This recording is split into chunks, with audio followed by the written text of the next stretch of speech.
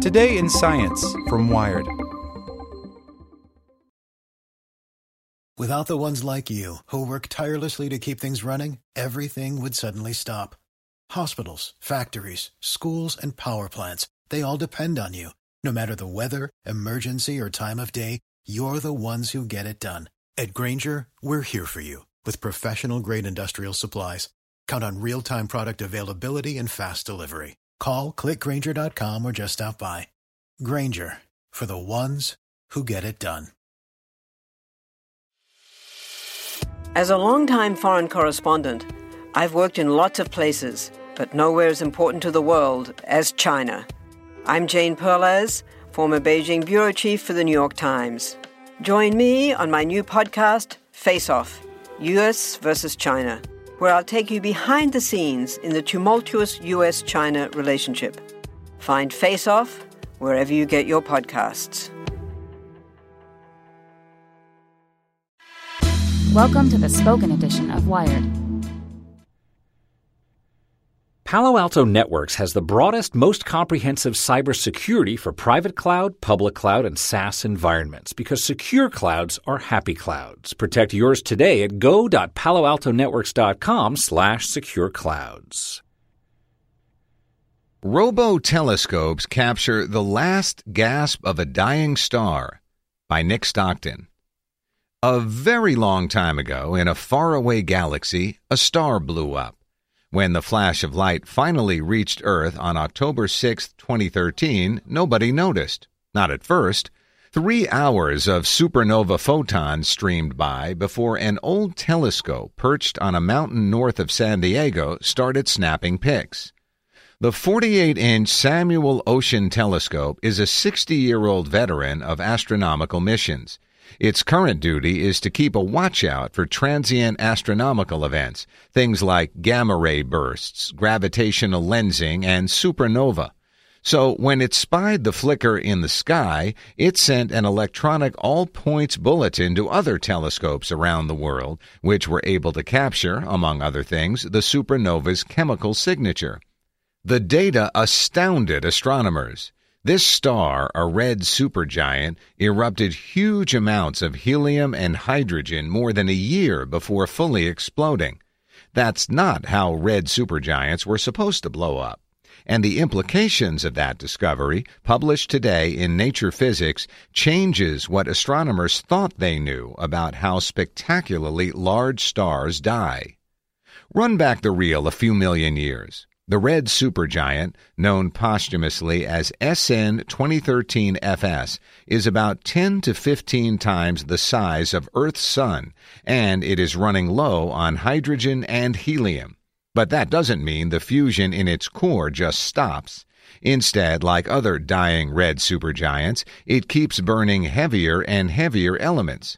Eventually, the superhot alchemy leaves behind only iron.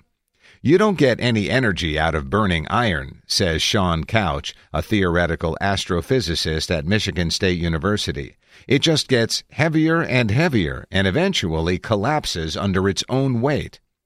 Scientists' understanding of that chain reaction has lots of missing links. Beyond the basics, we still don't fully understand what drives a star to turn itself inside out, says Couch. Stars of different sizes explode differently. Red supergiants like SN 2013-FS cause the most common type of core collapse, a type 2P supernova, which scientists thought were pretty basic. One big flash, and the star is gone. But the telescopes watching SN 2013-FS picked up a strange spectral signature, one that is typically found when much larger stars explode. Larger stars don't just blow up. They're so massive that they experience smaller eruptions prior to the big boom, building up stellar detritus that forms into disks around the star. Again, nobody knows exactly why this happens, but one theory is that when a star's core gets really hot and dense, pairs of electrons and positrons spontaneously form from the plasma. If you remember your 101 physics, positrons and electrons annihilate one another on contact. The core starts to oscillate, sending waves through the star, and eventually it contracts and sheds a huge cloud of particles. Astronomers didn't think dying red supergiants could belch out stardust like that, but the data say otherwise. The central pieces of evidence come from spectroscopic images taken from a Hawaiian telescope about 3 hours after the Oschin scope sent out the bat signal. Looking at this spectral data is like dissecting the light, says Couch.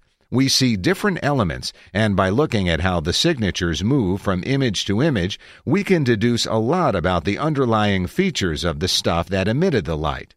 The spectral signature from SN 2013 FS paints a fairly clear picture. The star's big explosion tore through a cloud of previously ejected material.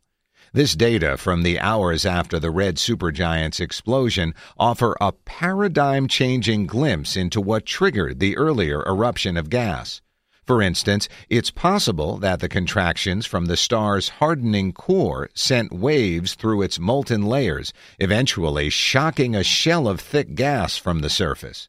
Whatever the explanation, it will force astronomers to rethink their theories about how stars evolve. That's pretty explosive. Introducing Wondersuite from Bluehost.com, the tool that makes WordPress wonderful for everyone. Website creation is hard, but now with Bluehost, you can answer a few simple questions about your business and goals, and the Wondersuite tools will automatically lay out your WordPress website or store in minutes. Seriously. From there, you can customize your design, pick your brand colors, and add blocks. No custom theme or coding required. You'll get content suggestions that you can keep or revise, and with Yoast SEO built in, we automatically help you get found in search engines. From step-by-step guidance to suggested plugins to an AI-powered help bot, our built-in tools make WordPress wonderful for everyone. Whether you're a beginner or a pro, you can join over 2 million Bluehost users. Go to bluehost.com/wondersuite. That's bluehost.com/wondersuite.